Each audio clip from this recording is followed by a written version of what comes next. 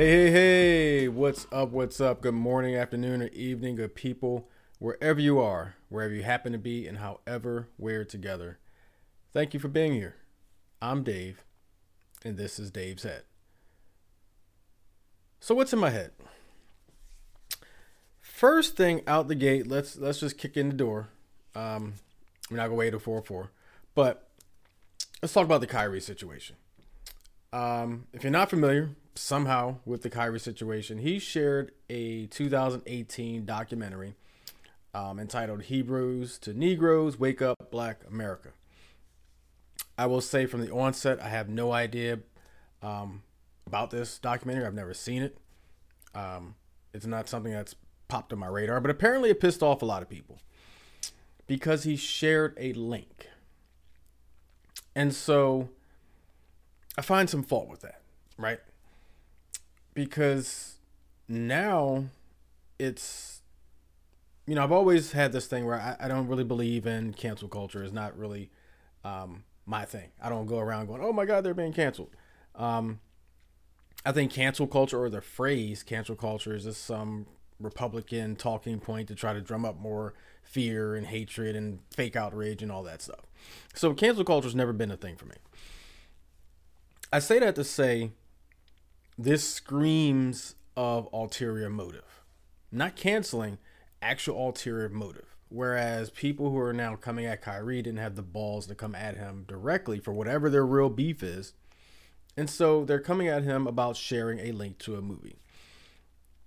Now, this is not the only offensive, or to some segment of the population, movie out there in existence. There are some people who find offense to, and I can't remember the name of the actress right now for some reason, but she did the TV series How to Get Away with Murder, and she just starred as like the leader of an all-women's African warrior gang, whatever you want to call it, or army. And there are some black people who took offense to it because of the apparent lack of truth telling that was a part of that movie. So anyone who shared that movie, so they also face the backlash that Kyrie is facing. And it's okay. I mean, this is supposedly a free country. Feel free however you want to feel. Feel free to feel however you want to feel. You want to be pissed off at Kyrie for sharing something you feel that's offensive to you or your people, your background, your culture, whatever. That's your prerogative. I have a problem, though, with the NBA, or his team, suspending Kyrie and then putting this whole list of caveats that he has to do in order to be reinstated. First of all, show me in the players agreement where it says you can fine me or make me pay $500 to any charity for anything that I do. $500,000 is one of the caveats. He must donate $500,000, I think, to anti-Semite or whatever charities. How are you tapping my pockets for free speech? That's number one. And then he's got to apologize, which I swear he's already done that. And I can't remember all the caveats, but it's like 5 things he's got to do in order to get back on the team. I think sensitivity training or something like that, or talk to Jewish people. I don't know, something, whatever. If I'm him, I obviously don't have his money, his career, his lifestyle. Don't know the implications of what I'm about to say. But if I'm him, fuck you. I'm not doing any of that. And excuse my language, but no, hell no. I have the right to say what I want. I shared a link, and I'm in my Kyrie voice. I shared a link. I didn't go out and say, I hate Jews or I hate this person. I shared a link to a movie, which, by the way, you can find on Amazon Prime and a bunch of other places. This movie is apparently out there, fully and freely distributed for all to see and watch. Not like it, whatever. You can 5-star rate it. You can 1-star rate it. It's a movie. Somebody's creative juices created this movie. Again, I haven't seen it. Don't know how offensive or not offensive it is. I know I've seen a lot of offensive movies in my life. I didn't go tapping somebody's pockets for $500,000 for somebody putting it out there that the movie exists. And that's my problem. We're supposedly a free country, right? And I can go down the list of people who have posted some really messed up, offensive stuff that didn't get their pockets tapped, didn't get, all this fake backlash. I'm calling it fake because I feel like this is about something else. This is about something else, and they're using this as an opportunity to come at Kyrie. Now, I'm not some crazy rabid Kyrie fan. I don't even start watching the NBA until after the All-Star break. It's too many damn games. Like, I'm not going to sit there and watch 82 games of my team. I'm just not going to do it. And so I'm not as attached to the NBA as I would say the NFL or college football. But this this whole situation, and I'm not laughing at the situation, I'm not laughing at the movie, I'm laughing at the fake outrage. I'm laughing at these conditions that the NBA now is stepping in and putting, or excuse me, the Brooklyn Nets are stepping in and putting these conditions on Kyrie to remove his suspension. It'll be interesting to see what the Players Association does. Apparently, they're supposedly going to try to intervene on Kyrie's behalf, which that's their job. So like the union, that's their job, to defend their rep, if you will, or rep their employee, if you will, or their whatever it's called with unions. So we'll see where this goes. But I find it strange that of all the offensive things, I'm not even going to name names. Y'all know who I'm talking about. All the offensive things shared by other people, there hasn't been this level of outrage for sharing a movie that's literally on Amazon Prime that you can go watch anytime you want to. That's what the backlash is about, that he shared a link to a movie that's widely available. It's just strange to me. The whole situation is just strange to me. I honestly just don't get it. Because I would get it if he literally said, yo, watch this. This is why I hate Jews.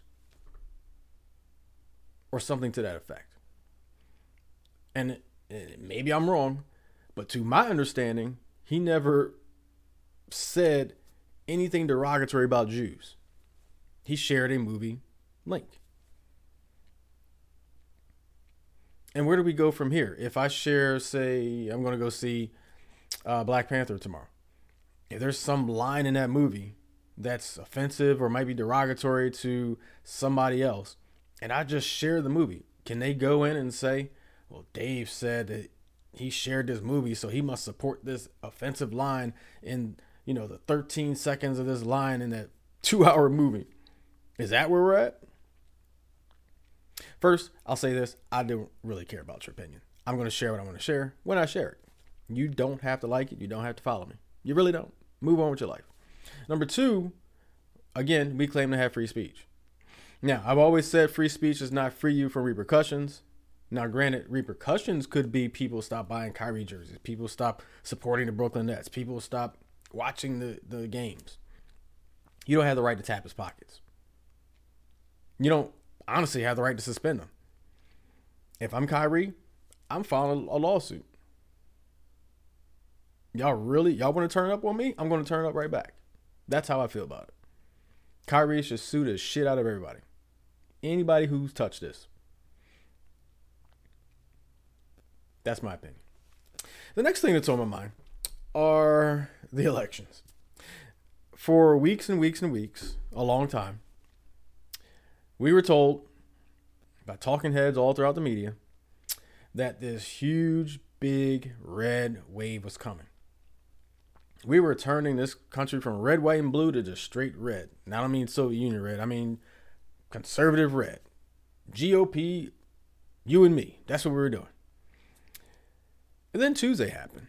This past Tuesday, you see me, if you're watching on YouTube or a Spotify video, you see me sporting my John Lewis, my brother, late brother, fraternity brother, John Lewis. It's just kind of like my uniform when I go to vote on election day. I got to rock my John Lewis because he said go out there and vote and get in good trouble. But we were told this big, massive red wave was coming.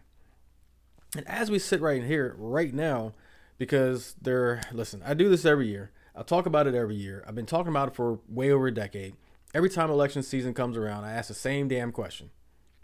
Why is it that I can pay my taxes online? I can log into the site, verify my identity, all these things, and pay my taxes. I can pay the government what they want from me or what they tell me I should pay them. Every year I can do that. I can log into one of my bank accounts whose identity has already been verified. I have a login and password. I can send you $1,000 from my bank. I can log into PayPal, send you $1,000. I can connect to my Cash App, send you $1,000. But when it comes to voting, I've got to go stand in line. Why is that? And even if I do early voting, you got to match signatures and all this stuff. So there's verification in place. When I went to vote on Tuesday, 2 days ago, when I'm recording this, when I went to vote, guess what they did? They wanted my voter registration card or my ID. Cool. Which one do you want? Because I got both. Verification done. Ching ching. And I voted. How's that any different from me voting online? I can scan. Matter of fact, we can do this on our phones. I don't even have to sit in front of a computer. Literally, we can scan our IDs on our phones. I know we've done it already because I know I've done it for healthcare. I've done it for life insurance. Taking a picture of my ID, front and back. And then my front camera took my picture to verify it was me. We can do this. Why do we have to get out of bed even to go vote at this point? I can log into my phone, go to my Amazon Prime account, and buy a shit ton of stuff, and nobody bats an eye because I'm spending money. But my ID's been verified. My bank processes the transaction. My stuff comes the next day because I got Prime and I pay for that overnight stuff. So why can we do that? We can't vote online. I ask this question every single year because it's 2022 and it makes no sense. It's not fraudulent. It's actually efficient. It's very efficient. The deep dark secret is more participation in elections does not really bode well for one party. Republicans don't do well when there's a wide turnout, a big turnout. It's just look at the history, do your own research. Democrats don't do well when the turnout is lower.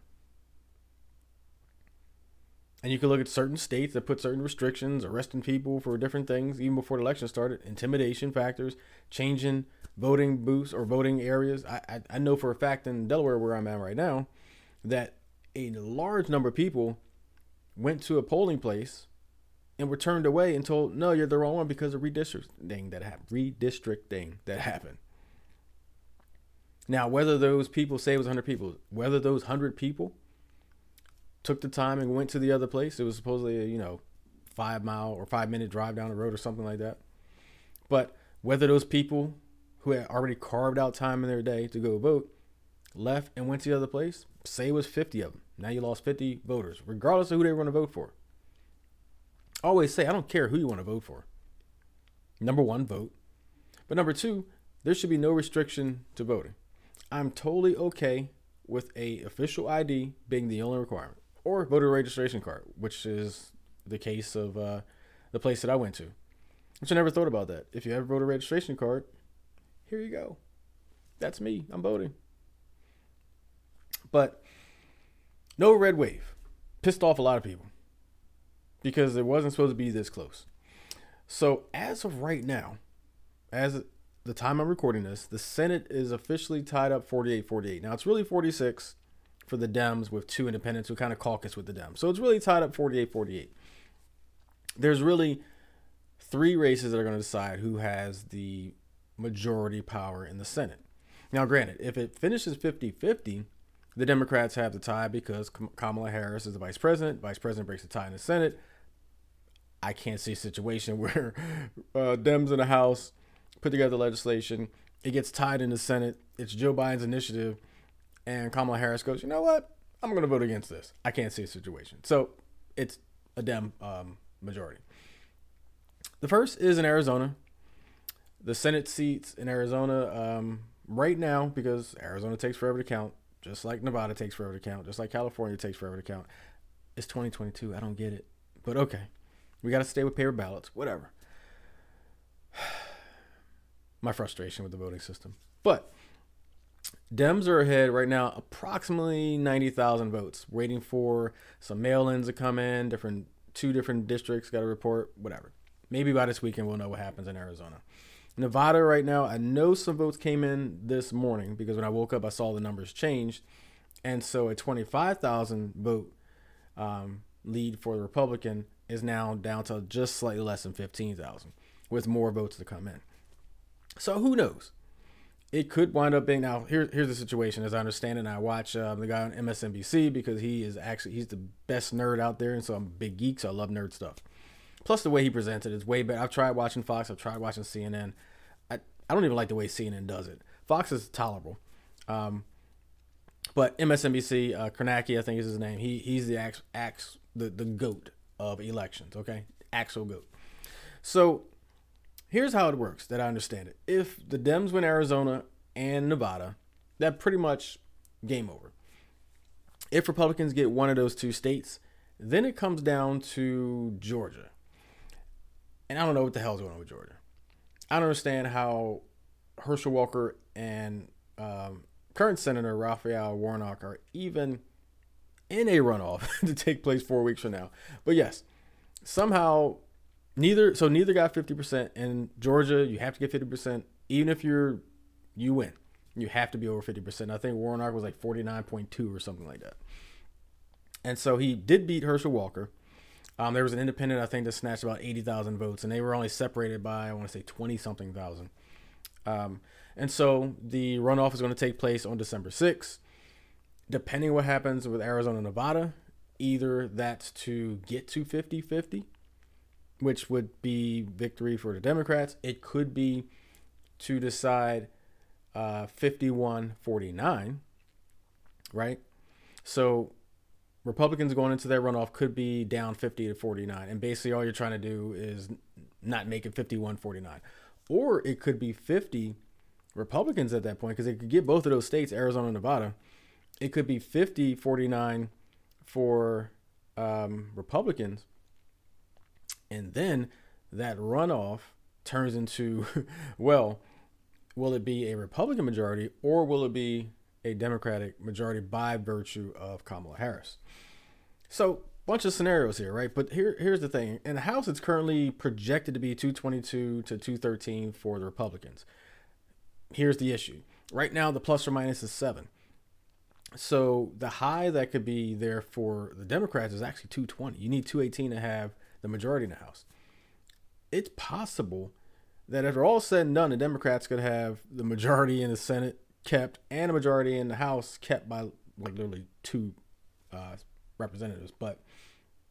Or it could be the Republicans actually get the House back and take back the Senate. Now, if you've paid attention to politics in the last 20 freaking years, you understand that if the Democrats lose the House and the Senate, nothing will happen at all legislatively to benefit you or I for the next 2 years.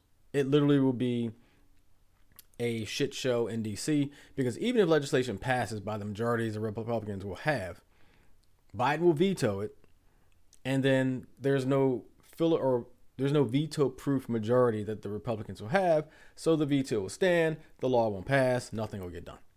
And they'll have this whole shutdown thing every time it'll go through, and it'll raise and drop the Dow, and it'll just be a fucking mess. My preference, and again, I'm an independent, I've talked about being independent, my preference is, regardless of what party is president, that I prefer that party to also have the legislative branch. Why? Because something will get done. We'll find out if it's the right thing or the wrong thing, but at least something will get done. Because as long as the legislative and executive branches are split, they have shown historically they will not work together for the betterment of me and you. So I prefer we go to the next presidency with the House and the Senate both in Democrat control. That way, you know what? If you screw it up, it's all on Dems. If you get it right, it's all on Dems. We'll see what happens. Basically, 4 weeks from now, we'll know a whole heck of a lot. This weekend, we'll know a whole heck of a lot about how this is going to play out. It's quite interesting, though, because the last twice impeached president endorsed all these candidates. And the most comical one that I've had conversations back and forth on social media with the last day or so after the election is the Fetterman-Oz, Pennsylvania one. Why is it comical? It's comical because there's this whole thing that's happening now with Pennsylvania's, a lot from Republicans, some are Democrats as well, where they're posting a lot. And it's kind of like, I can't believe Pennsylvania's is dumb because they elected somebody who's mentally diminished. Because Fetterman had a stroke. Now, I'm not a doctor. I just play one on my podcast. And so I'll break it down like this the way I understand strokes. And I'm familiar with strokes just because I've known people who've had strokes, multiple people who've had strokes. How you recover is made up of, number one, where the stroke happened, the severity of the stroke, all those different things. However, the indications are, and nobody's seen his medical records because he hasn't shared them, that he will essentially make a full recovery. It will take time, but he'll make a full recovery. And so right now, he has trouble understanding verbally. He can speak verbally, but again, he's had a stroke. So it's steps. It's like, you had a stroke and you lose the ability to walk on one side. Well, you got to learn to walk again. And so the fact that he's still in this recovery, and he will be in recovery when he takes over in January with the new session of Congress, is appalling to some people. It's interesting to me that this is the reason that they chose. Now let's talk about the elephant in the room. Oz, a Jerseyan, made his residency in Pennsylvania just for the sake of winning this election. Not the best candidate. The thing about this whole election, and something I just did not expect them to do, and to me it's kind of shady, but it's also very creative, right? I mean, you kind of have to give them kudos for it actually working. But what Dems did in a lot of the races is they actually dumped money during the primaries into Republican candidates they wanted to win so that they would face them in the general election. Why would they want to do that? Well, they did it because they were such horrible candidates that it almost assured them victory in the general election. And people voted for them. That's the thing that drives me nuts, is that these candidates were so bad, yet a large percentage of that voting area's populace, Republicans, voted for this person anyway, simply to not vote for the Democrat. And this is the issue I have. As an independent, I voted for Democrats, I voted for Republicans, whether it be presidents, governors, whatever. I vote for the best person. I don't really care about party because, parties annoy me anyway. I'm a big proponent of destroying the two-party system in its entirety anyway.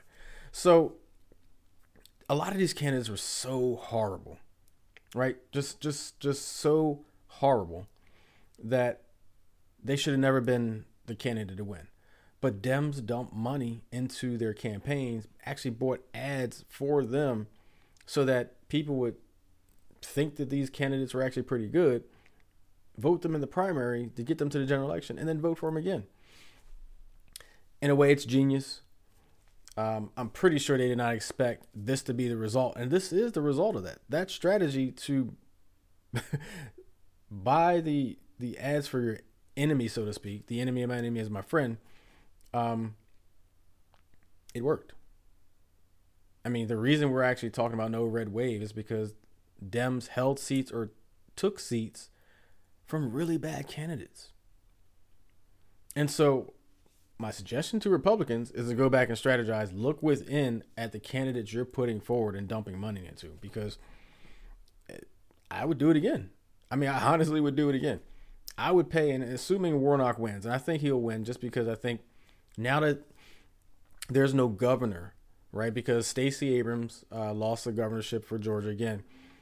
And so my belief, and I don't know this to be a fact, but my belief is that Herschel Walker was brought up by that gubernatorial race.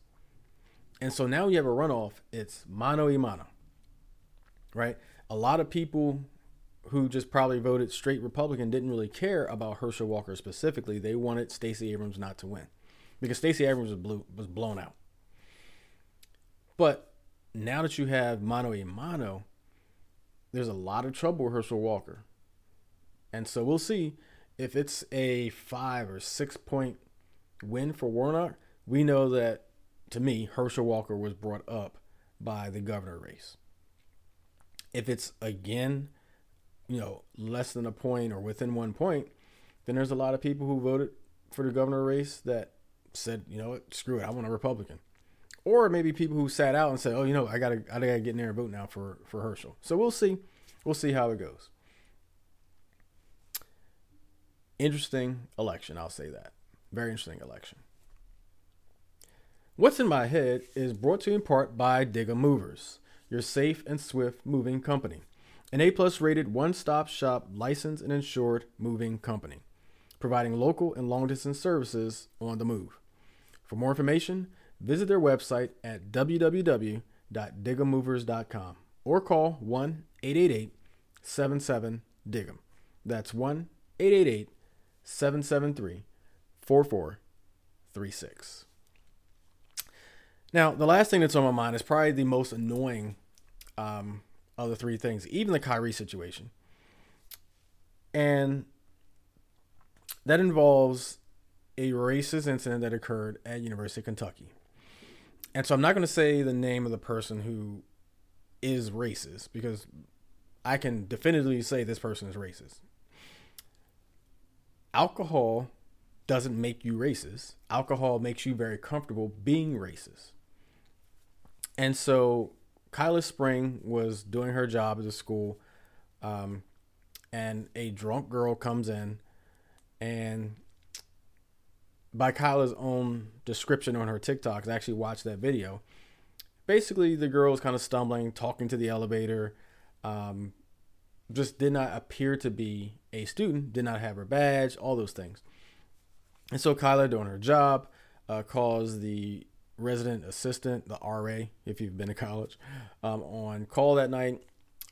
It took a while for that person to get there, and in the time it took for that person to get there, Kyla tries to prevent this person from going into the elevator because, one, she doesn't have a badge, two, she's intoxicated, and so they're instructed to, one, make sure that they're okay, make sure that they get to where they're going, because they're clearly intoxicated.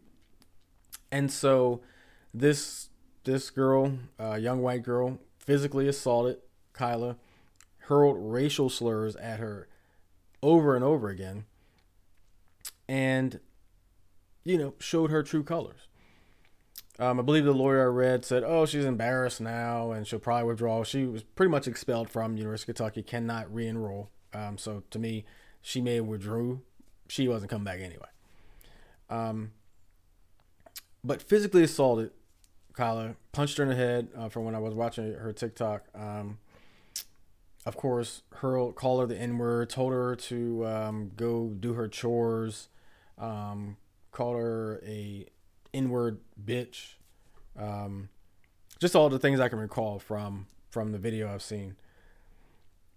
And I've seen a couple people talk about the fact that, she was drunk. And I've already stated it. Being drunk doesn't make you racist. Right? You are racist to your core. And being drunk releases that, that filter that says, I probably shouldn't be racist in front of these people. I don't want to show my racism.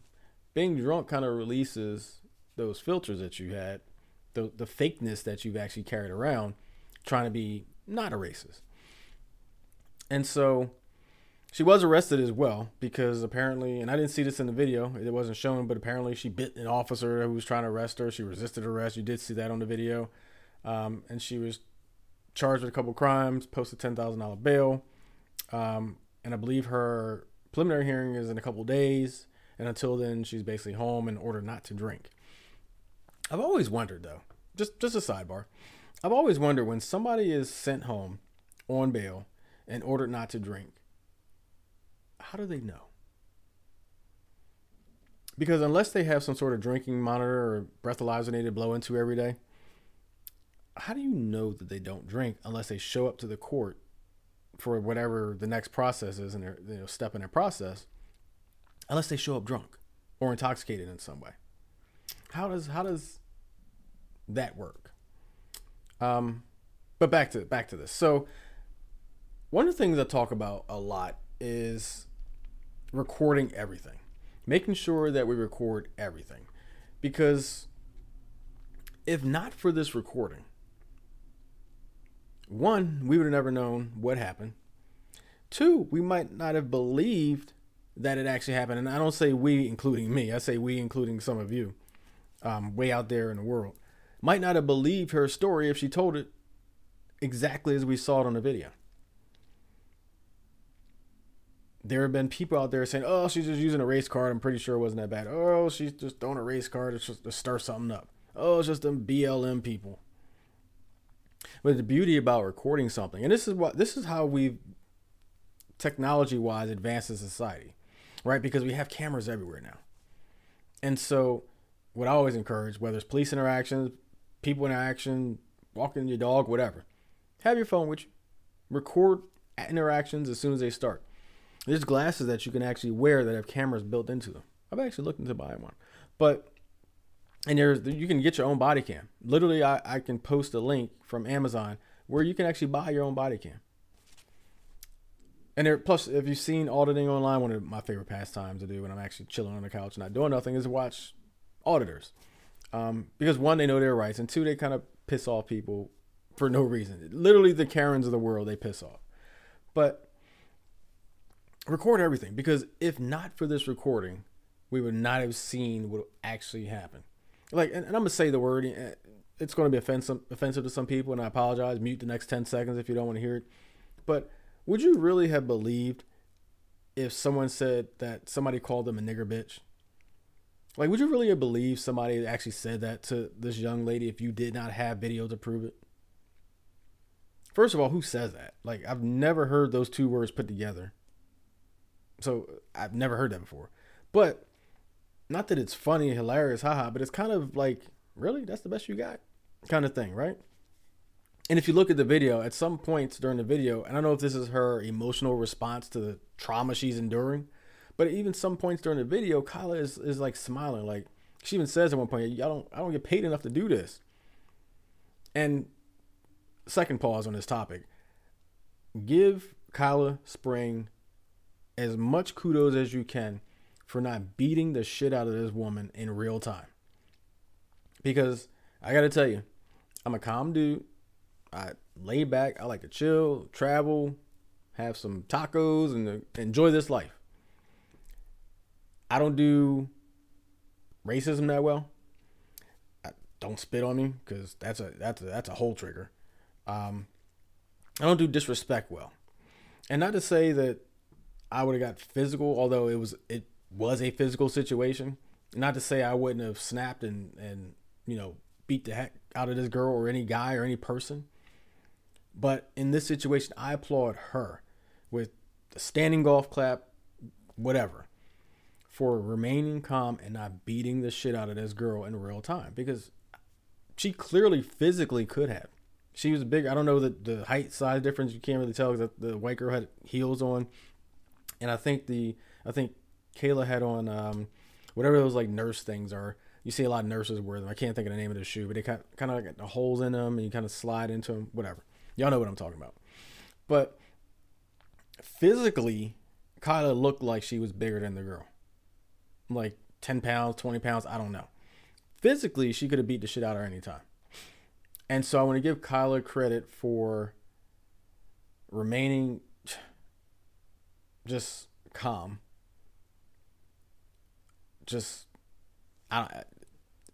I'm at a loss of words, because just thinking about this in my head, I don't know at that age that I would have been able to do that. And I don't know Kyla's age, but I'm imagining if she's a senior, junior at University of Kentucky, she's 20, 21, 22. I don't know. They get smarter. This new generation, Gen Z, is smarter, so she might be 19, 18. Who knows? Either way, she's between that 18 and 22. I'm assuming I'm right when I say that. Me, 18 to 22 in that situation, I don't know that I've been able to restrain myself faced with that much racism and physical assault that was going on. And so, golf clap to her. But that's what's in my head.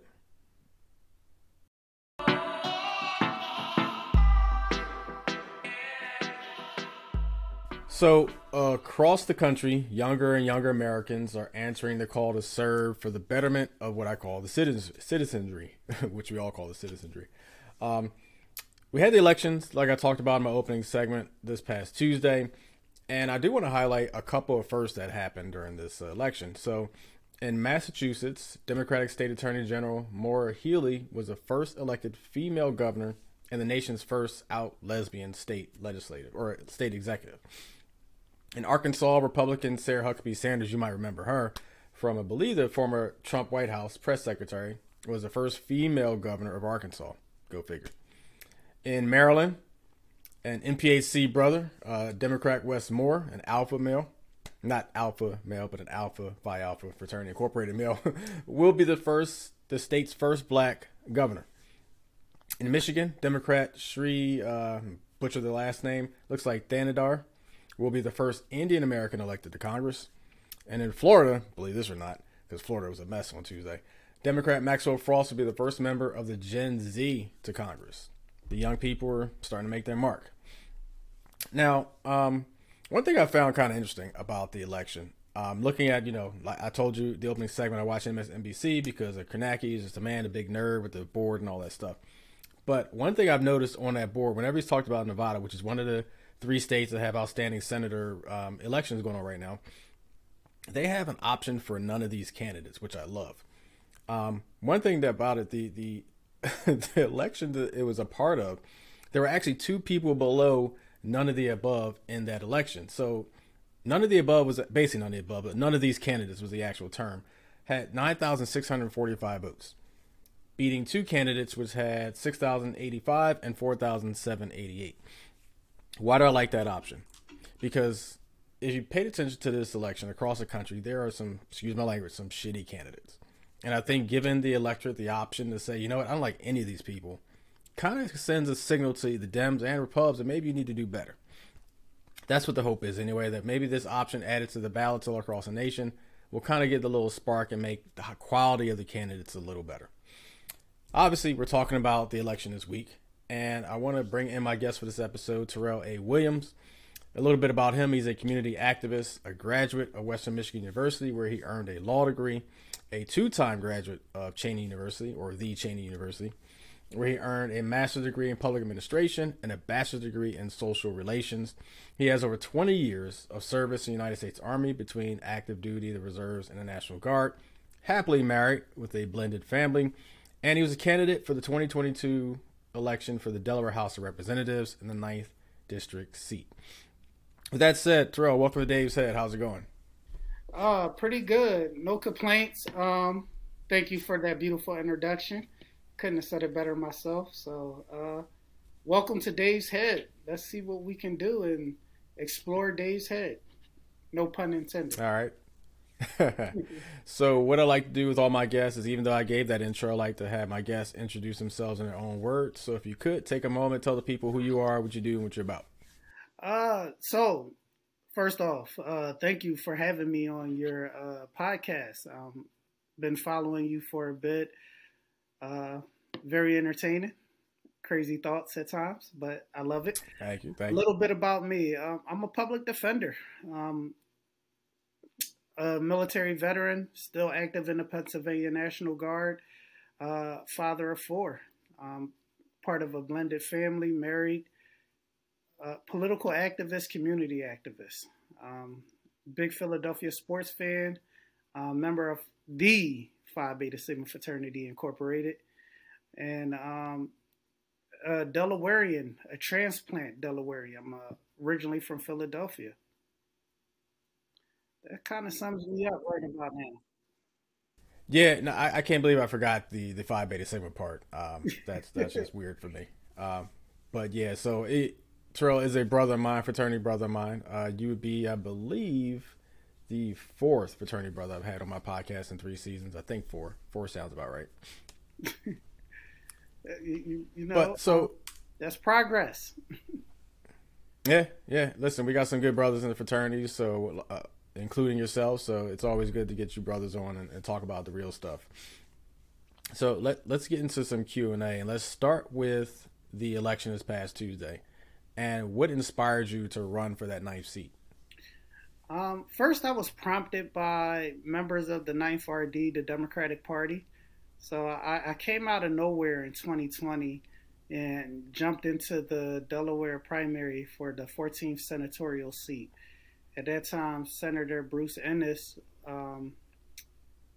was holding that seat. He's now retired, and congratulations to Senator Kara Hoffner for taking over the 14th Senate district seat. One of the reasons that prompted me to get into that race, because I felt as though that Senator Ennis at the time was a little bit out of touch. he's been in office for as long as I've been born. So I was born in 1982 June, and Senator Ennis took office in 1980. Mm. So that is a long time for a person to be in office. Um, it doesn't lend well to the transition of power or passing the baton, as I like to say. And I became Mm. it to me, his views became a little outdated. So what Okay. made me what prompted me to hop into the ninth district seat was again my opponent in that race has been in office now for almost 10 years. I believe his views, platform, and candidacy was a little bit out of touch with the growing and shifting demographics for the ninth district. The ninth district has transitioned from a rural farmland community to a burgeoning suburbia. And Mm. my opponent at the time, he operates a little bit on the fringes of being a Trumper, um, Mm. embracing some of the radical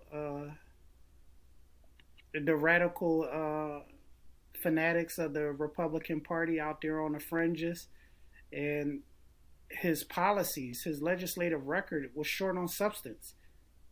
Mm.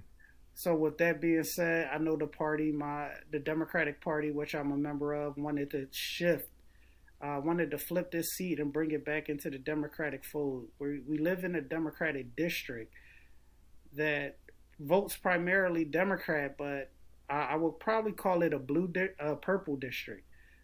People are Mm. registered as Democrats, but they don't necessarily identify as Democrats. So they may be Reagan Democrats, Kennedy Democrats, but they haven't really consistently voted Democratic for some time. So that made it a very difficult and challenging race. Okay, so let's talk about that race. And so, came up a little short. The final tally was 55.9 to 44.1. What do you think? Is it the purple? I don't know if you call them purple Democrats or Reagan Democrats or JFK Democrats, but what do you think the reason was that you came up short? So I would call them Reagan Democrats, and it's a purple district. So purple just meaning it's a blend of the red and the blue, and voters Mm-hmm. tend to go either way. I think messaging at this point, I live in a pretty conservative district. We're below the canal, so we're not connected to the upper portion of the state where people tend to be a little bit more liberal and progressive. And my candidacy, even though I'm not overly progressive, I'm somewhere in the middle. People wanted the status quo. Another big issue probably was that all of the new people that have moved into the district, we are Delaware's fastest growing district. We are the largest representative district. But we have a lot of people who are registered to vote in Philadelphia, New York, New Jersey, Baltimore, and Maryland. They don't have the connection or the familiarity with Delaware politics that they have back in their original homes. So we as Mm-hmm. Democrats have to do a better job with connecting with those people that moved in and really get them out to vote and participate. The one thing that we have learned over the last four election cycles is that, you know what, Representative Hensley supporters are going to come out. And they're Mm-hmm. fans of his because he gives good constituent services. They don't care about his legislative policy. Um, Election night, I remember I was telling you that a black person can win in my district. And you know what? I was wrong. I think black people can win in this district. It's a pretty diverse district. And looking at some of the exit polling, um, the Republican candidate for treasurer, Greg Cloverdale, did pretty well in this district. A black Republican. People in this district like conservative ideas. And what that tells me is that we as Democrats, or me as a candidate, next time if I choose to run or go for another office, we have to make our message a little bit more digestible for people below the canal. Um, Mm-hmm.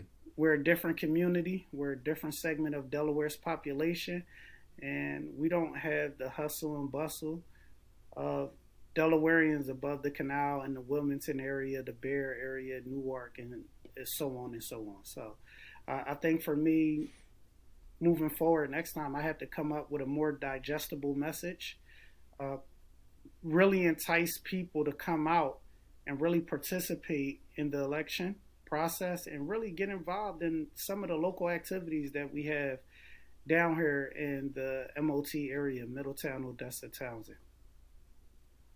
Gotcha. And not just Delaware, but up and down the East Coast around the nation, one of the things I've observed that Democrats suffer from is that apathy. If there's not that engagement, that desire to vote, that's where Democrats really can get hit. Look at the midterm slaughters that happened under Obama, right? It was just really Democrats didn't feel motivated to come out. So how do Democrats kind of keep that, not this is a really bad analogy, but keep that rat going around a wheel as far as energy is concerned to keep Democrats coming out voting and voting and voting? Well, one of the things I was just saying and talking with some of my campaign staff about is we were looking at Texas, right? And I think the chairman of the GOP party in Texas put out a message that Ron DeSantis ran on optimism and hope. Mm. And you know what? That is what the Republican Party needs. Well, guess who started that trend? Mm-hmm. Barack Obama. And somewhere Mm-hmm. along the lines, we became a party that is concerned with fighting and combating lies. And we Mm-hmm. spend too much time in the weeds when we can just go back to being the party of hope, being the party that's more inclusive and more representative of what America is, what America can be, in the direction where America wants to go. And somewhere we kind of lost that message. It's been lost in transition as we fight back against lies. We get caught up with the messaging and Republicans playing in the dirt. Um, Mm-hmm. we're always on defense. And I think the Republicans have the right idea. They feed their base optimism. They give their base, they hold their base morally accountable to Republican values, which I think we as Democrats have to give back. Um, we have to cut out the infighting. We have to make our message again more digestible, make it so that people Mm-hmm. want to participate in the election process and really embrace the public persona of what being a Democrat is. And I don't think we've been able to do that over the last 10, 12 years. Yeah, I agree. I think even me personally, as somebody who's registered independent, but somebody who's kind of I lean liberal, if that's a correct way to put it. I've spent the last, especially since the Obama years, spent a lot of time, a lot of energy doing the fact checking and fighting against the lies and misinformation campaigns and all that stuff. I spent a lot of time on social media, especially doing that. But talk real quick about your journey in politics. Like, how did you start in politics, and how has your family inspired you along that journey? So, I mean, my journey in politics started way back in 1992. So, I tell people it started with the rise of Bill Clinton. And you probably can remember this middle-aged white dude coming out of nowhere playing the saxophone on Mm-hmm. Arsenio Hall, and Mm-hmm. our community calling him the first black president until Obama came along. Yeah. I think his way with words, his demeanor, how he carried himself, just made him likable, and how he had the crowd control, crowd awareness, and crowd engagement. And back then, I said, okay, I want to be president of the United States. Well, the first black president, and Obama beat me there, so that's okay. Yeah. Yeah. I'll work on being the second or the third. But from there, it kind of just evolved with just my activism and the rise of CNN before MSNBC. We go back and you start paying attention to what's going on. So I would say the Mm-hmm. 1992 election, but then at that time we had Everendale coming up, Governor Casey, we had Mayor Street. We saw the rise of uh, politics become more integrated and more accessible for African Americans beyond just general assembly positions or councilman position. we started seeing African Americans really take on leadership roles, and with that, I began to see myself, and I think really growing up, I thought I'd be the first black mayor of Philly, but through the circumstances and changes, I ended up in Delaware. So now my Mm-hmm. goal is to be the first black governor of Delaware, which isn't really a pipe dream anymore. Um, it, Yeah. we're going to work on making sure that we have some more diversity at the top of the ticket in Delaware, and see if I can put together a platform and candidacy that make people want to help that vision come true. But I think looking back in the early 2000s, I started out volunteering on Al Gore's campaign. From there, our guy out in Detroit became mayor, and even though he had some pitfalls and disappointment, I think he became America's mayor and an inspiration for young black candidates, especially those that grew up listening to hip hop.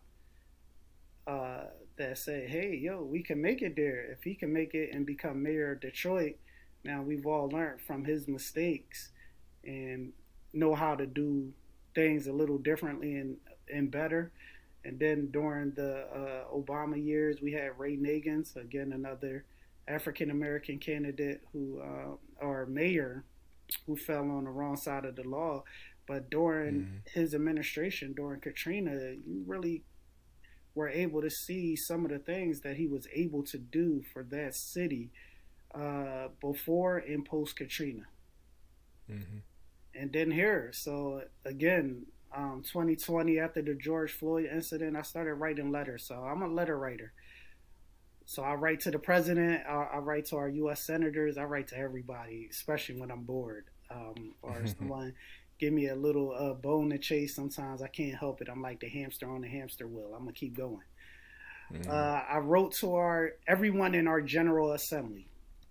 That's my first interaction with politics in Delaware right after George Floyd. And I told them we need police transparency. We have to change Leopold, and we have to make it so that people, uh, people of color, black people, disenfranchised people and community do not fear the police. And I wanted to know how many incidents similar to George Floyd have we had in the state of Delaware. We'll never know that right now because of Leopold, because of the Police Officer Bill of Rights, which extend police officers protections that everyday citizens don't get. And no Mm-hmm. other profession in the state of Delaware is able to operate under that veil of secrecy like police officers. So that was my initial drive. From there, I became active in our RD. I also just out of nowhere just filed to run for state senate in the 14th district. Me, Kara Hoffner, and Bruce Ennis, and out of that showing, I was able to garner and split votes with Kara Hoffner, and we both still came up short running against Senator Ennis. But it was really my first foray into running for office and to commanding a public spotlight. From there, wrote a whole bunch of op-eds. I tend to write an op-ed once a month, have the local papers and stuff publish it, and just share my thoughts. Got you. So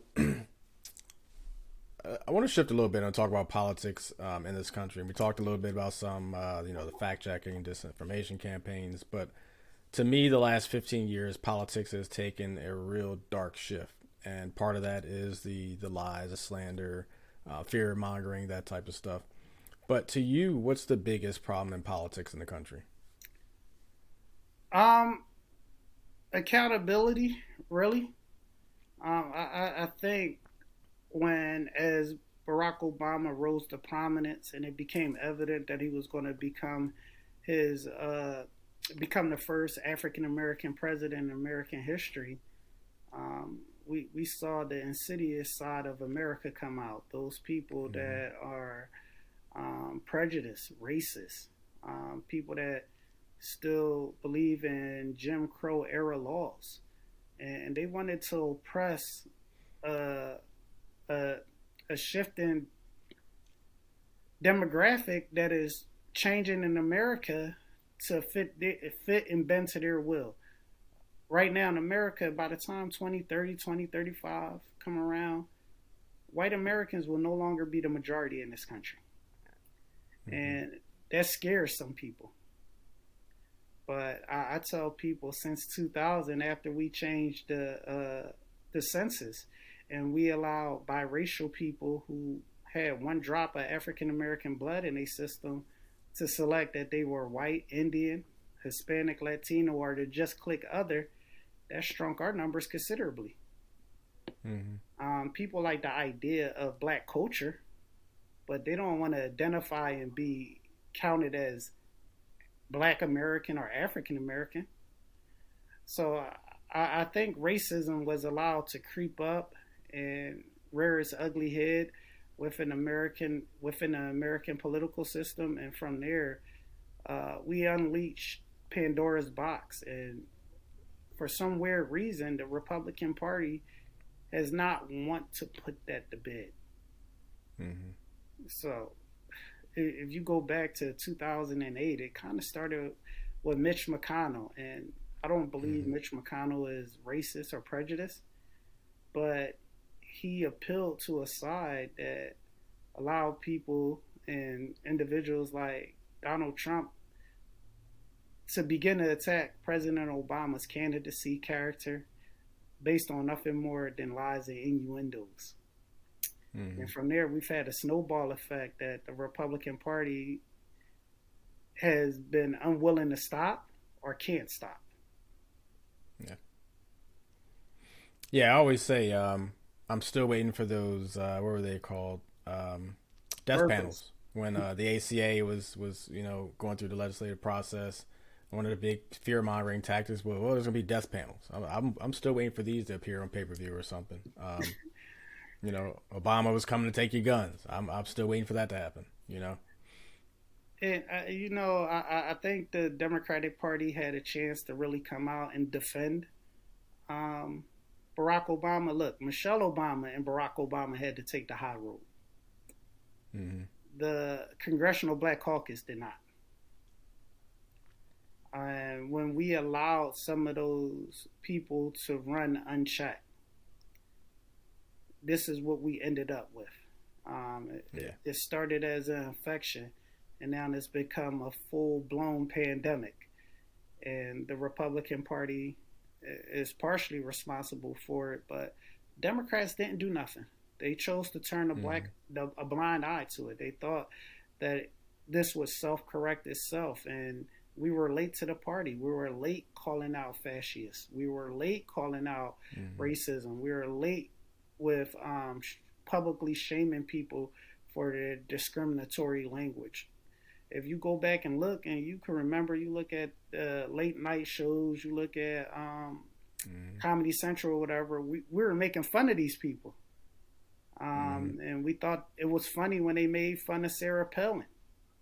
And now we look back and like, oh, maybe we shouldn't have condoned or laughed this hard. And we allowed that stuff to enter public spaces, and now we're dealing with the fallout for it. We have people that openly lie to the American public.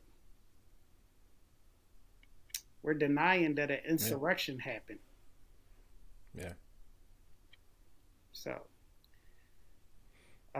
My favorite from back then, I think, was Sharia law.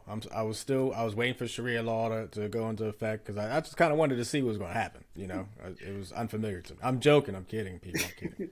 Look, we thought a whole bunch of things were going to happen. Like some of the lies out there, what were they going to do? Kick out all the birthers, the kids that were born here by illegal parents. What were they going to deport them all? Like, come on, people. Obama not only was going to take all your guns, but he was going to bring socialism to America. Yeah. I look back and I tell people, guys, socialism has been in America for a long time. We don't call it socialism, but the amount of corporate welfare we give out in this country, it's tantamount to what? Socialism. We'd rather pay corporations than pay people.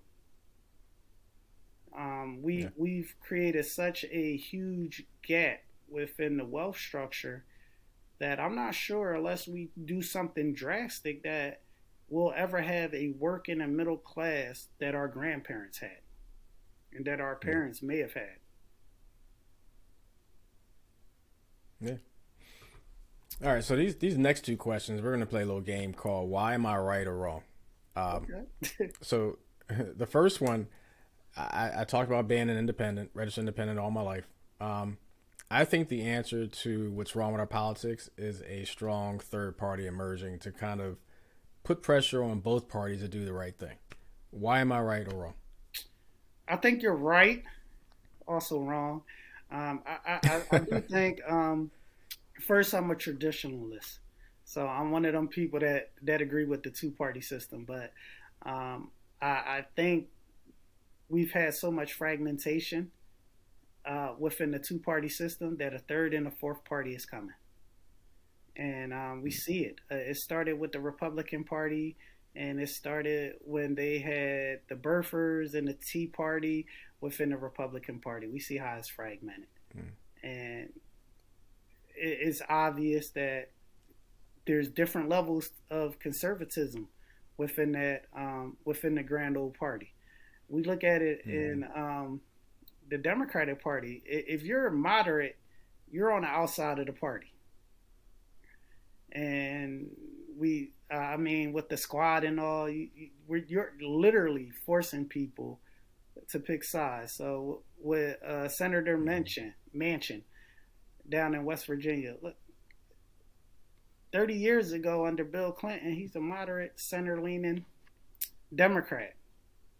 Today, my man falls squarely into the Republican Party, but he's not Mm-hmm. Republican enough to fit into Donald Trump's or Ron DeSantis party. So we have to look, and I think Americans, especially our generation, Gen X, Gen Y and Z, and millennials, we don't like being placed into one category. We all like to drift Mm-hmm. across different spaces and don't really like to be defined by one set of rules. We're multifaceted, and Mm-hmm. in that lens, you're right. We need a third party, and I think one is coming.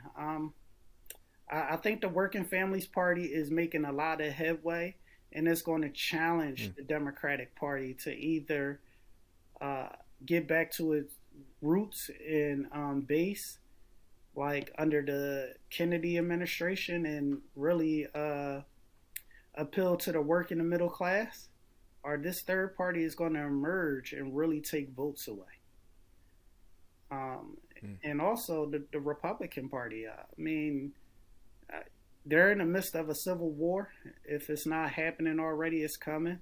You have a generational divide in both parties happening. Um, I think over the next 25 years, we'll probably see a strong third party emerge, and I think it'll be the Working Families Party.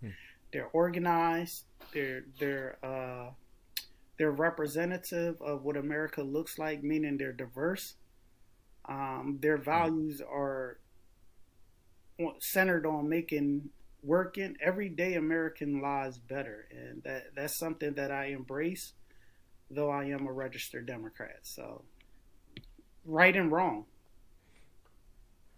Okay, I'm gonna take that as right though, because it sounded like I was more right than wrong. I said I'm a traditionalist, so I have to stick to my guns. But I think a third party is coming, and I think it might be a fourth one. So I Okay. had the crystal Yeah, I ball. wasn't thinking fourth, but that'd be interesting. I would say by the time we're in our 60s, at the tail end of our life, I think it'll Mm. be a four-party system almost, maybe. Gotcha. Well, I hope when I'm in my 60s, I'm not at the tail end. I hope I got a couple more A decades couple left. couple decades. I mean, the fourth quarter of our life stage, Gotcha. using a Okay. football analogy. All right. So the next one, why am I right or wrong? So every year around election time, I go on this little monologue tirade, if you will. I talk about the election process and how I just frustrated with it. I can go online and securely log in, verify my identity, and pay my taxes. I can go to my bank and transfer thousands of dollars all around this world. I can do all these things, I know where verifying you're my going ID, with this. but I can't vote online. We need to be able. It's 2022. We should be voting online, or at least we should be making efforts for people to vote online. More participation, more speaking from the populace. Why am I right or wrong? You're absolutely right. Um, Again, you're right and wrong, but you're more right than wrong. Look, as you know, one of the pillars to my candidacy is voting rights. I think we are our democracy is healthy, our republic is healthy when we're more inclusive and everyone gets to vote. Um, Mm-hmm. as as we move forward, many more Americans are working non-traditional hours. Many more Americans aren't able to make it to the polls just because of life. And I Mm-hmm. think early voting, electronic voting, mail-in ballots, any way that people can vote is good for our democracy. I don't understand why people want to silence votes. Now, I'm sentimental to the ballot box because I know our history. I know what it's taken for us, especially people that look like us and that come from our lineage to be able to participate. So it's something symbolic Mm-hmm. about it for me being able to just go get up on election day and go vote. So I never want to rob us of that experience. And I know with technology and innovation, we want to move away from some of the things that some of the mechanisms that help build and define our country. But yes, I think electronic voting will be introduced. But again, we have a stubborn block of leaders that's still in power in our country. And as we get younger, I think you said we had a Generation Alpha guy that's Mm-hmm. in the U.S. Congress. As more people like that and more people in our cohort rise to power, we are going to come up with innovative ways to get everyone to participate and vote. And I think electronic voting is on its way.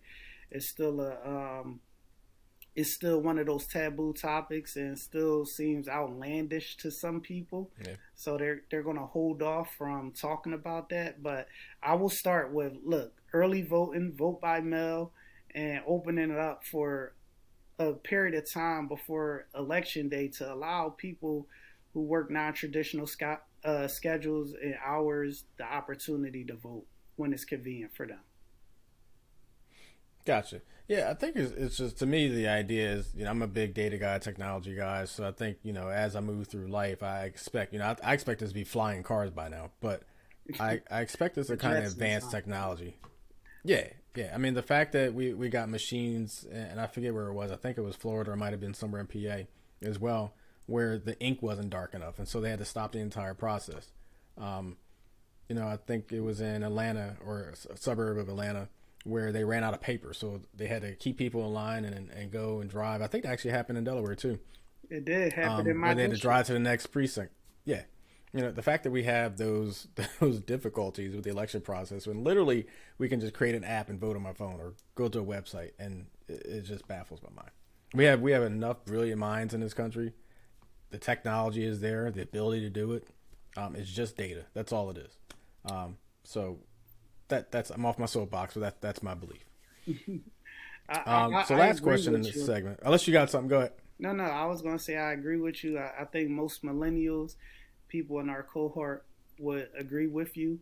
And the opportunity to allow people to vote easier and the opportunity to get more people involved is the upside to that is enormous. But I think again, Mm-hmm. it's a segment of our population that don't want more people voting. They want to keep Yeah, they want to stay in power, and one of the ways they do that is by disenfranchising people from voting and making it more difficult and putting up barriers. mm-hmm. No, absolutely. That's also the other side of that coin too. There's the more participation there is, the worse it is for some segment of the electorate.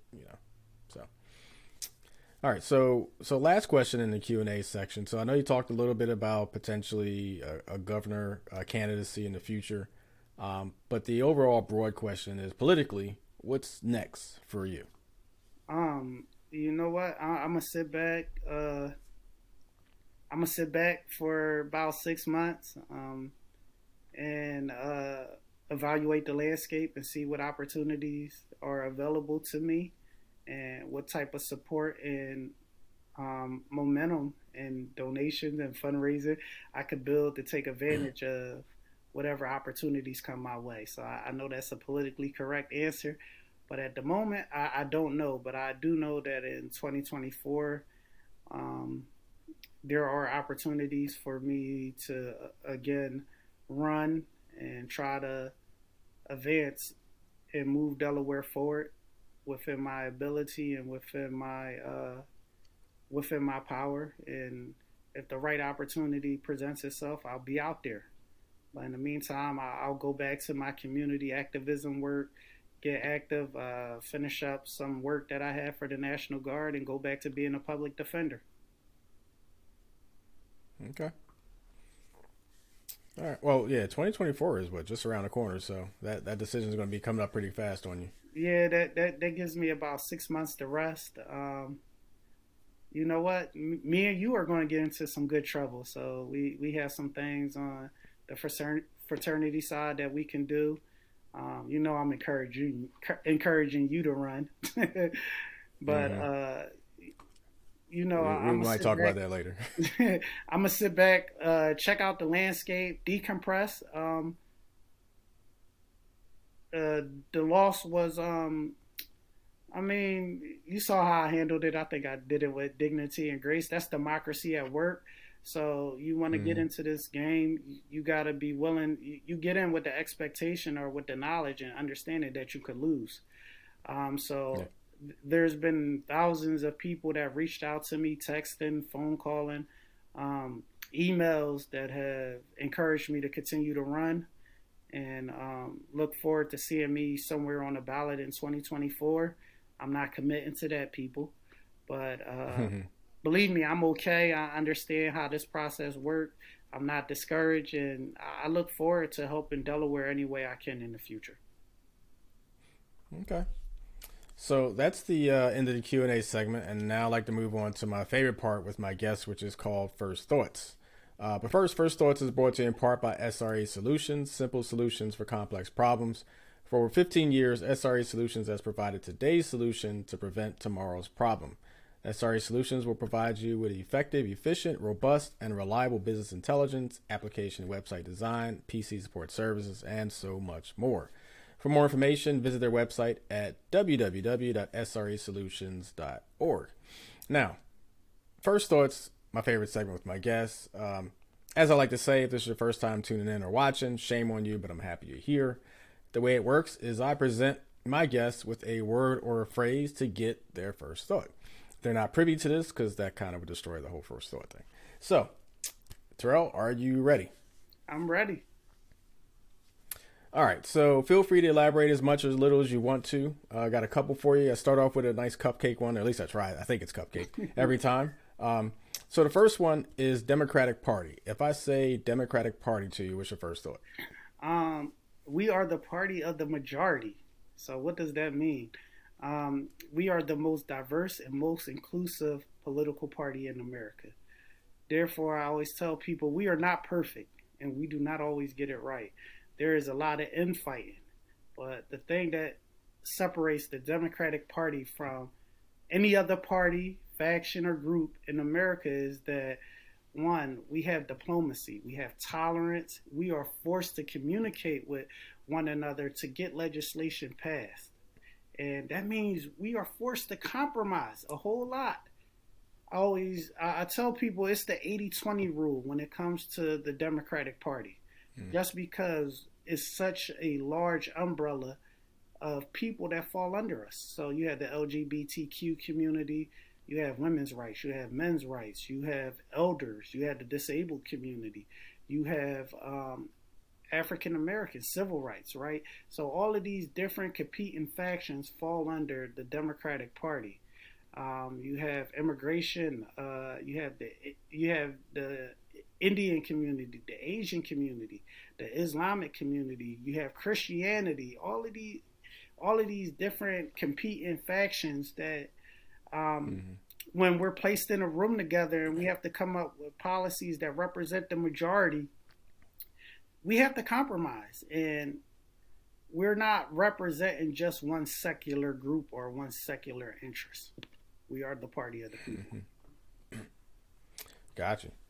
All right, so now let's get into it a little bit. The next first thought is this: if I say Trump versus DeSantis to you, what's your first thought? DeSantis. Okay. You know what? The bigotry, the hatred. Donald Trump almost destroyed this Mm. country. And you know what? The insurrection happened. January 6th happened. Um, what more can we say? He tried to circumvent democracy. So even though DeSantis scares me, if elected, he's a wild card. But you know what? Somewhere along the lines, we know he's still American and he respects the democracy. Mm-hmm. Okay. All right. Next first thought: election fraud. If I say election fraud, what's your first thought? Non-existent, doesn't exist, and it hasn't happened. It's a myth. It's like that unicorn or that Sasquatch. Um, you know what? I'm not even going to speak on it because it kind of feeds the narrative that it does exist. Election fraud does not exist in America. Okay. Next to last first thought: if I say Supreme Court to you, what's your first thought? Clarence Thomas must go. Oh. Okay. Look. I tell people, since 2000, we've had two Democratic presidents, right? Mm-hmm. We've had elections stolen, right? There has not been a Republican presidential president that has won the popular vote since George Bush's first term. And that first term happened to be Mm-hmm. 9/11, right? You take that out, his Mm-hmm. second term, his rate, he did not win the popular vote. Kerry won. Um, Obama, of course, won the popular vote in the Electoral College. Hillary Clinton won the popular vote. Um, uh, Biden won the popular vote in the Electoral College. And I mentioned that because since 2000, we have had six Supreme Court justices appointed by um, Republican presidential presidents that have not won the popular vote, and that Supreme Court has adversely impacted, and gone against the mass majority of Americans' wishes. So Mm-hmm. yeah, I will say Clarence Thomas must go, but we've lost three seats, Mm-hmm. and on top of that, I think it's time to add term limits to the Supreme Court. When it was originally constructed, the average lifespan for a justice was about 15 years. That's more than doubled. And when you have that type of longevity on a court, it doesn't allow for fresh new ideas. So after 25 years, I think it's time for Supreme Court justices to step aside and allow new people to come on and represent the cohort and the generation that they're a part of. Yeah, no, I definitely like term limits on Supreme Court justice. I'm also a big fan of term limits on representatives and senators as well. But it's like getting them to vote to remove themselves. They'll never enact that. Um, but it's funny you mentioned Supreme Court because funny you mentioned Barack Obama because that was going to be my next question. But before we get to that, or let's combine it. So my last first thought was going to be Barack Obama, which your first thought is on Barack Obama. But add to that, there's grumblings or rumors, when Biden was first coming in that if he had a SCOTUS nomination, he might nominate Barack Obama. So combine the first thought with Barack Obama and Barack Obama sitting on SCOTUS. What's your first thought? Um, Not going to happen. I don't think Barack, even if we wanted to, I don't think he would. I think Barack Obama's public life and serving capacity is over. I think he had a good 15-year run and he's tired, and I don't blame him. Mm-hmm. But I would love the idea. I think Michelle Obama would be a more logical choice um, to serve on the Supreme Court, but I don't think she wants to do it neither. I think they're ready. They've enjoyed having some semblance of their life return after becoming rock stars Mm-hmm. in the mid 2000s and being influential members of the American public and being political royalty in this country. What do I Mm-hmm. think of Barack Obama when you mentioned him? Political royalty, the first African American president, the trailblazer, and you know what? He did it from the muscle. Can I say that? He did it Mm-hmm. like straight from the muscle. He worked his way up. After graduating law school, he worked as a social advocate. He ran for office 3 times before winning. That looks like it's going to be my scenario too, my pathway. Um, Throughout his career, he's never forgot about the common man or the common person. Barack Obama didn't come out of law school looking to make big bucks, even though he could have.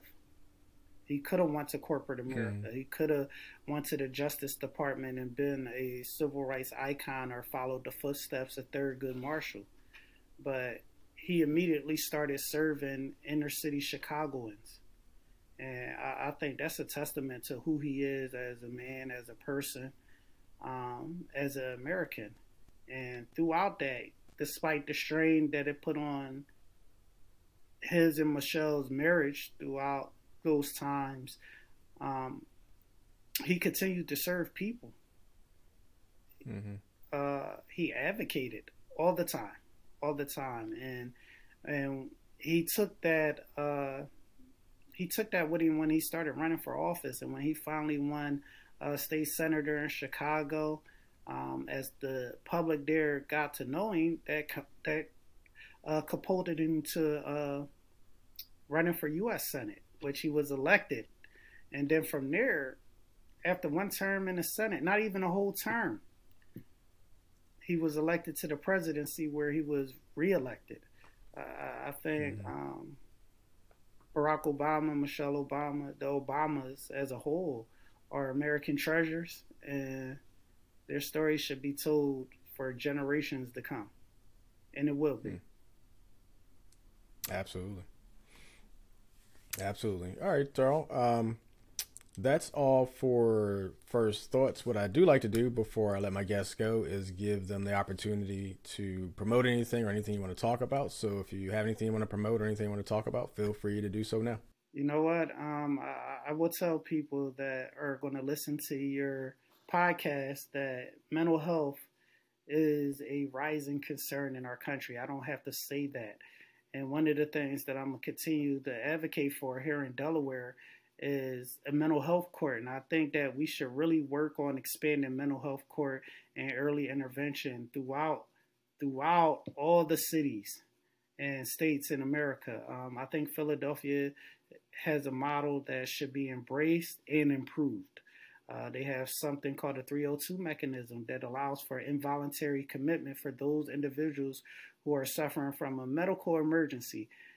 People that are experiencing a mental health crisis are suffering from a medical emergency. Therefore, they do not need to be prosecuted and processed through the criminal justice system. I believe that if we begin to treat mental health symptoms and people suffering from mental health illness, we can reduce our incarceration rate and those people who are incarcerated in America. And I think now is the time to start.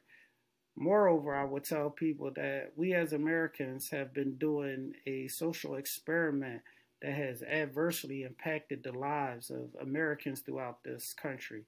Back in 1980, Ronald Reagan did away with mental health facilities in this country, and went somewhere with community-based mental health treatment. And there is a segment of our population, a small segment of those individuals who suffer from mental illness that need to be institutionalized. And nonprofit organizations in this country are doing a piss poor job, and those people are ending up in our criminal justice system. We as Americans have to really get back to thinking what's best for people who are suffering from mental illness, and think of ways to better protect those individuals, protect the public, while maintaining their safety and dignity. And I think that is a discussion that should be had throughout every community in this country. And with that, those are my closing thoughts. And Brother Ewens, if I could say that, thank you for having me. Sure.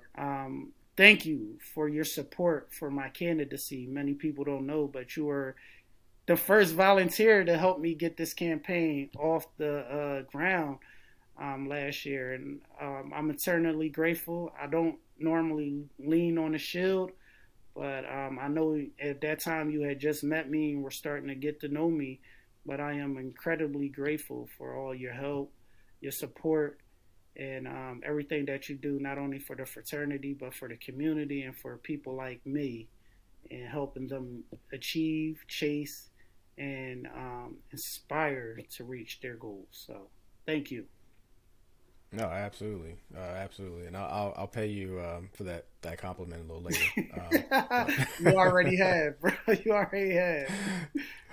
But no, definitely, it was definitely my pleasure. It was my first, toe dip into the campaign process and some of the things around that. So it's definitely intriguing. I talked about potentially running for office at some point in my life. We'll see. We'll see if that path, or if that's on my path. We'll see how that goes. But definitely appreciate the effort and what you try to do as well. And it didn't work out this time, but there's always next time and the next battle to fight. So definitely appreciate you as well. And thank you for stepping into Dave's head.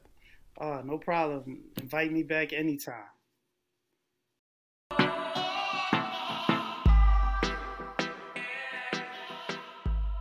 My favorite segment, absolute favorite segment of my podcast is my grin, which stands for great reason to be in love with now. Verywellmind.com is an award-winning, quote, resource for reliable, compassionate, and up-to-date information on the mental health topics that matter most to you, whose mission is to, quote, help you prioritize your mental health and find balance amid the chaos of daily life. Now, among the many topics on his site, they talk about relationships and marital problems. Huge section under that. A lot of great topics, by the way. Check it out. Even if you don't have problems in your relationship or marriage, just check out some of these articles. It's really well written. A lot of good gems. Check it out. Trust me. But one article I feel appropriate for this episode, because we're talking about the elections and we're talking about trauma situations, stressful situations, is one called Coping with Political Differences in Your Romantic Relationship. How the hell is this a grin, Dave? Here's how. There are many differences that can occur, different topics, different areas that can occur in relationships and marriages. One of the most polarizing, I think, is politics. If you have a household split down the middle, talking about the heads of the household, the husband and the wife, where one is, say, Democrat, one is Republican, one is liberal, one is conservative, one is pro-life, one is pro-choice, all the different polarization topics that we can come up with. That can put a huge strain on a relationship. Looking at how politics has gotten really, for lack of a better word, crazy the last, say, decade, you could have a situation where there's a sane political person in a household and there's a crazy political person in a household. So how do you deal with these political differences in your romantic relationships? I want to talk about one of the subtopics they talk about, which is finding common ground. This is assuming, first of all, that there's common ground to be had and that you can actually find it. They propose 4 questions to ask your partner. If the attempt to find common ground is genuine, I'll put that preface out there, because you can placate to somebody and, just say things, ask the questions to make it seem like you're trying to find common ground, or you can actually be about finding common ground with the person you share a household with. The first one is, what does this position mean to you? What is the position you hold? Conservative, liberal, pro-life, pro-choice, Democrat, Republican, whatever. What does that position mean to you? And it's an opportunity for someone, really, the way I look at it, really to explain their position. I don't think it's a time to critique or stop and interrupt. It's really an opportunity for you to get clear, concise, hopefully. You don't be talking for 2 hours with one question, but clear and concise explanation for why they believe what they believe politically. It's an opportunity to listen, right? To show that you're interested in what they're saying, interested in their position, interested in understanding their beliefs. Not that you agree with them, but you just want better understanding, because maybe you even had a bad misconception of what they actually believe. Maybe you didn't understand the reasons they support this person versus that person, or this ideal versus that ideal. So what does your position mean to you? The second one is, what values or experiences have led you to feel this way? Now, that may be answered in the first question, but this allows you specifically to find what may have triggered the path that they're on with their beliefs politically. You never know what it is. It could be, I just didn't like this person, and it started to make sense when they said this, and this sounded good, and I watched Fox News and they said this, or I watched MSNBC, or I watched CNN, or I just got tired of immigrants, or whatever the reason. I had a bad experience, right? That could have triggered this. Again, it's an opportunity to listen. Not to judge, but listen. The third question is, what is your ideal dream? Now, this is actually my favorite question. I'll tell you why. To me, ideal dream is the extreme area of their beliefs, right? So if you're conservative, what's your ideal dream? Again, this is politically, not I want to live on a beach, but what's your ideal dream politically? Well, my ideal dream is that all abortion is illegal, doesn't matter what reason. My ideal dream is that, SCOTUS is completely conservative, judges all over the place, which it's finding out what the max of their beliefs are. What they really, really want is essentially what the question is. What do you really want politically? Now, this is a great opportunity to ask some probing questions off this one as well. Because somebody says something like, my ideal dream is that abortions are 100% illegal. I don't care about the situation across this country. Why do you think that? Do you think women don't have situations medically where they could either lose their life if they continue with the process, or they can abort the entire process and save their life? You don't think those dilemmas are out there medically?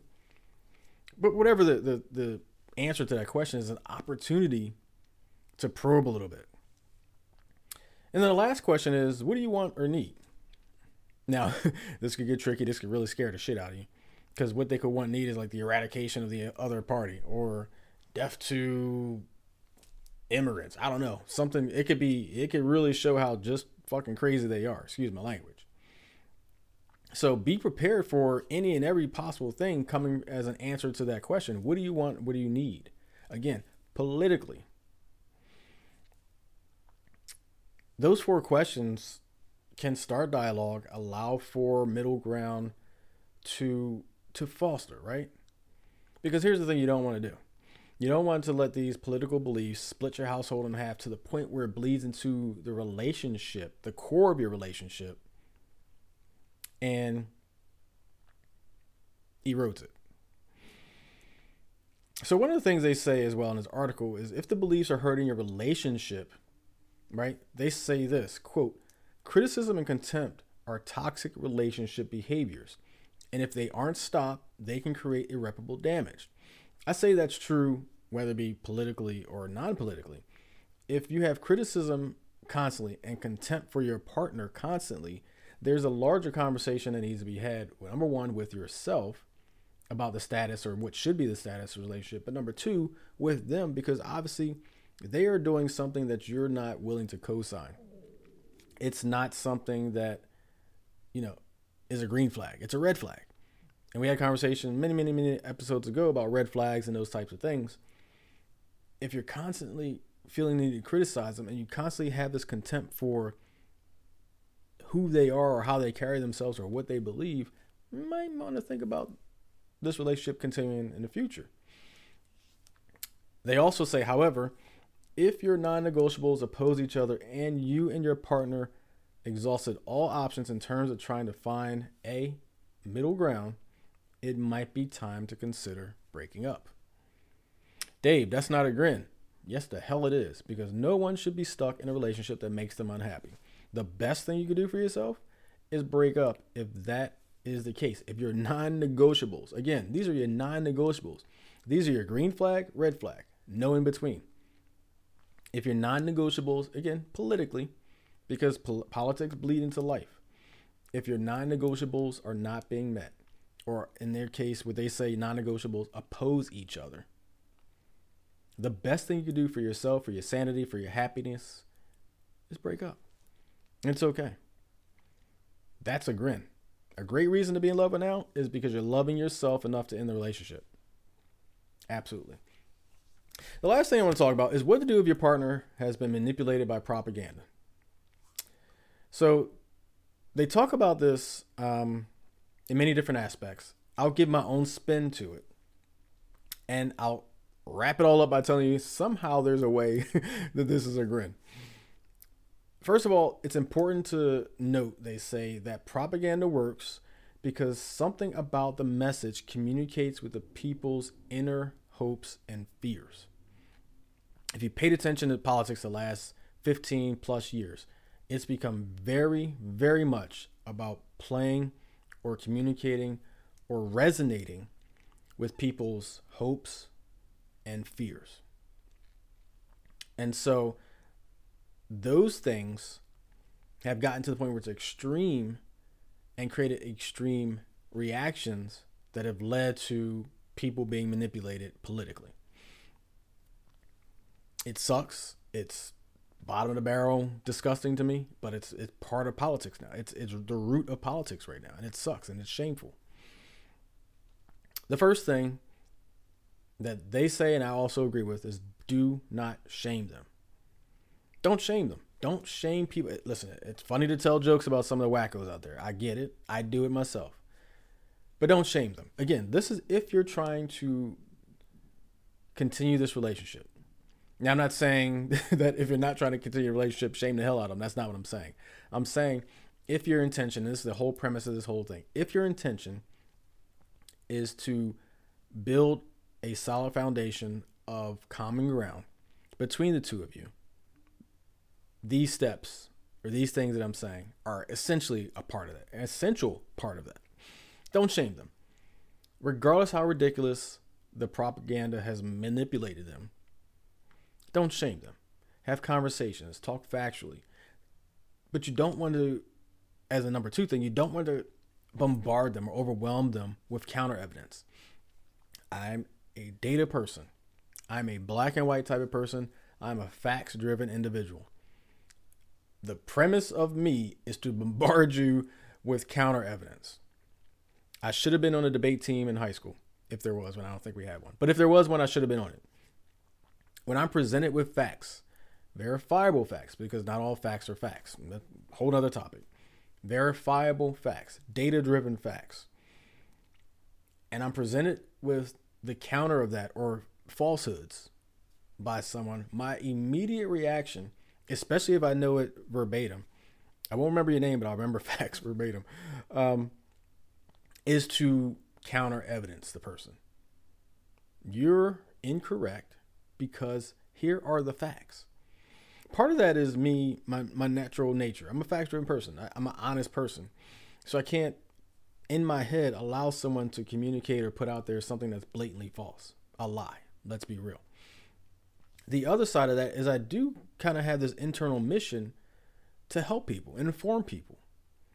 And so if someone has a belief that's just 100% not true or based on lies, a part of me feels responsible for making sure they know the truth. In this situation, if I have a partner where we're trying to find common ground, my inner self will be muted or has to be muted a little bit so as to not overwhelm her with the facts that I know. Baby steps. Let's look at this together. Let's look at the actual data. Let's look at the research. Let's look at the documentation. Let's look at the legislation. Let's actually read it together so that you get a better understanding of what the truth is, so you can stop believing these lies. To that end, reading legislation together, looking up and researching together, looking at data and facts together. To that end, the third thing I think that's very important is after we do all these things, in order to build this common ground, the next thing is to ask genuine questions to promote critical thinking. Now, in the beginning, that critical thinking is going to be extremely hard for them to do. You can show them that an apple is red and an orange is green. Orange is green. An apple is red and an orange is yellow. What the hell? An apple is red and an orange is orange. I'm not even going to edit that out because what the hell just happened? You can show them that an apple is red and an orange is orange. My problem is I was going to my next thought before I finish this one. You can show them, and I'm trying this a fifth time. You can show them an apple is red and an orange is orange. But if they believe that an orange is purple and an apple is blue, it may be hard, even with evidence, to convince them of the true colors.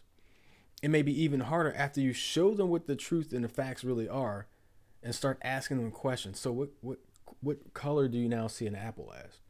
Or do you see how this is a lie? It may be really hard for them to critically think and properly answer, even with the new information, because it's been so entrenched and just rooted in their brains.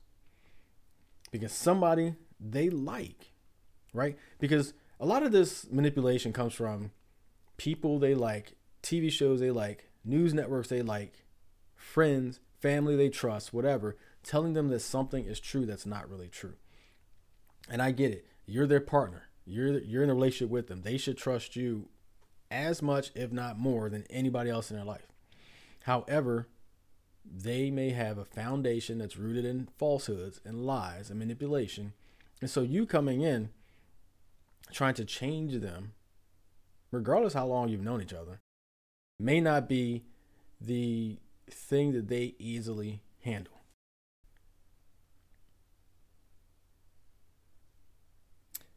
Hopefully in the end, though, you do find that common ground. Hopefully in the end, you look up months, years, whatever, later, and even if, say you're a Democrat and she's a Republican, you haven't brought her over to her being a Republican, or she, say you're a Republican and she's a Democrat, you haven't brought her over to be a Republican.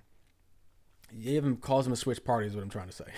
I feel like I'm still stuck on this apple orange thing, but you haven't converted them from the party or whatever. You haven't changed the root of their ideals, their foundation, but you've got them to have common ground. And hopefully that common ground is rooted in facts, right? If nothing else, if you start to have that similar path of walking together, being that the thing you walk on is facts, the things you stand on is facts, regardless what your party affiliation is, if you have that, then hopefully, politically, your house will be calm, loving, rooted in fact. And that's all you can ask for. You can have different party affiliations. Look, we can have different signs on the lawn, don't matter. It's like being in a household with a Cowboys fan. And I've done that, unfortunately. We can have Eagles and Cowboys banners all over the place. Split the yard in half. Who cares? I had a rug that had Eagles on one side and Cowboys on the other. But we've got to be rooted in fact that the Cowboys haven't won anything in 26 or 27 years, and the Eagles won a Super Bowl a couple years ago. That's got to be a factual part of the conversation. Just saying. 8-0. But hopefully that allows your relationship to be able to handle the political ups and downs and swings back and forth. And think about this. One of the most polarizing things in this country right now is politics.